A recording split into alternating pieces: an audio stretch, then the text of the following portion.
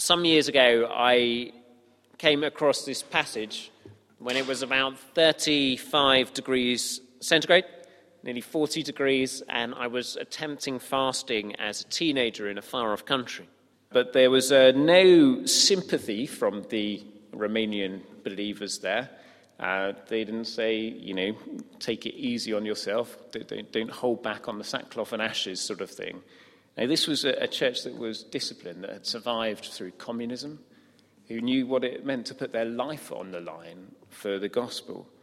And so they were encouraging us to follow God wholeheartedly, which was a wonderful starting point for my Christian walk. But this is the passage the associate pastor said he always tried to fast with. And to give you a little bit of context, Adi Popper, his name, was a phenomenal musician, one of the best musicians in his country. He could have been playing in one of the orchestras in Bucharest. But instead, he was an associate pastor of a Baptist church in the rural southeast of Romania and spent his spare time planting churches. And planting churches for him meant going around in a communist legacy country, becoming orthodox again, and taking his keyboard into a market square and playing songs that had been written in the Songs of Fellowship book and being translated by himself into Romanian. And he would sit there and play the songs until a crowd gathered round, and then he would preach a gospel of repentance and confession to them. And when some of them turned, he would form a church community out of this. It wasn't easy. When I went out 2 years later, we had eggs thrown at us by the son of the Orthodox priest who didn't like this cult being there. And it was hard. And he lived off $40 a month with his family. They had to grow vegetables and an allotment borrowed from his in-laws in order to simply survive. In his house was on the wall a crown of thorns with gruesome-sized thorns in it. And his whole life was lived out under the authority of the cross and under the authority of true repentance. So when he said turn to this passage, it made a lot of sense to me. And you'll note, I think, two things from this passage. The one is that it describes what fasting looked like for Israelites, and you'll remember this from the book of Jonah. Sackcloth and ashes and bowing of heads and humbling themselves, not eating, separating away from normal activities. And it may be as Lent begins that there are some activities you've chosen to separate yourself from, whether it's binge TV watching or alcohol or some sort of food or snacking or Facebook or whatever it may be that you may have chosen to separate yourself from. And this is clearly a good thing for us to have rhythms of our life where we pause and go, actually, I'm going to stop with the routine, partly as a self-assessment, partly as a detox, partly as a sign of genuine penitence to God, saying, I need your help. I can't get this right on my own. But coupled with the giving up in Isaiah 58 is a taking up as well. And the taking up is of the things that Jesus mentions in Luke chapter 4, also echoes of Isaiah. The breaking of yokes, the setting the oppressed free. It's the things where you care for the hungry, provide the poor wanderer with shelter, and that general loving of people. The promise that if we do that taking up as well then is in verse 8, your light will break forth like the dawn, and your healing will quickly appear. I don't know what your experience of fasting is. One of the occasions where Jesus says that prayer, and in at least one script, fasting is needed, is after the Transfiguration. Do you remember the Great Transfiguration? It was lectionary reading last Sunday. They go up the mountain, they see three shining figures together, Jesus, Moses, and Elijah. And down the bottom, the disciples, the remaining 9, are trying to heal someone. And they can't do it. And Jesus comes down the mountain and heals them straight away. And they say, why couldn't we do this? We've got lots of experience of bringing the kingdom of God. Why couldn't we do it?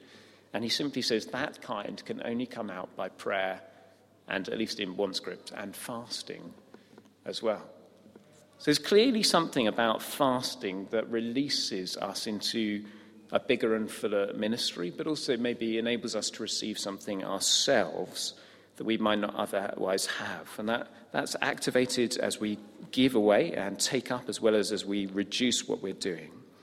But it then carries on towards the end of the passage with some verses that we've often referred to about St. Albans. I think Mike smiled as we were saying these. Your people will rebuild the ancient ruins and raise up the age-old foundations.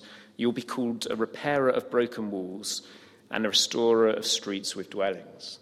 Wonderful promise, isn't it, of restoration and hope coming in for this fasting people who are helping the poor and looking after the needy, including their own flesh and blood, who they very challengingly are told not to turn away from. But this promise to be a repairer of broken walls and a restorer of streets with dwellings comes with at least 3 ifs after it. You may have heard them in the reading.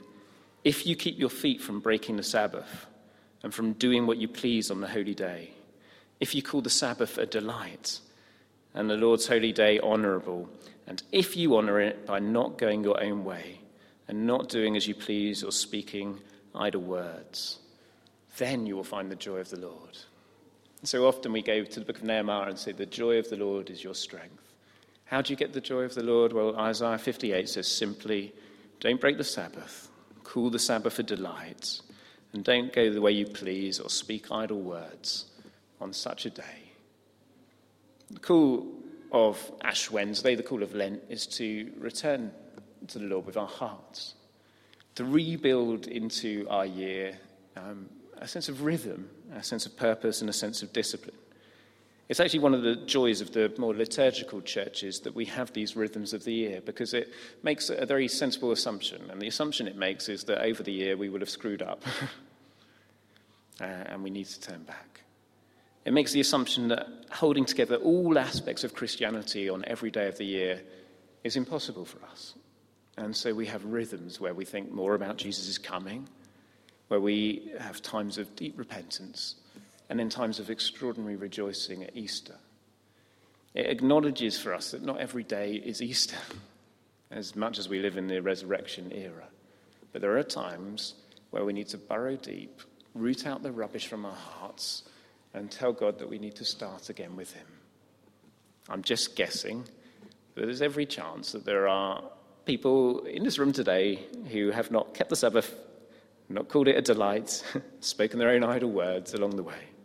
So every chance that we haven't honoured our own flesh and blood, that we haven't always provided the wanderer with shelter, and when we have employed spiritual disciplines, we've kind of wondered why God hasn't just done what we wanted when we wanted. Isaiah 58 reorientates us and says, look, take a big step back. Have a look at the bigger picture. Where's your heart in all this? Pause, think, pray. There's space to come back to God, space to turn to him. And as you do so, verse 8, your light will break forth like the dawn, your healing will quickly appear, your righteousness will go before you. And verse 14, you will find your joy in the Lord. Praying that we all have a very joyful, healing-filled and light-filled Lent this year as we put into practice this incredible chapter. May God bless this word to us today.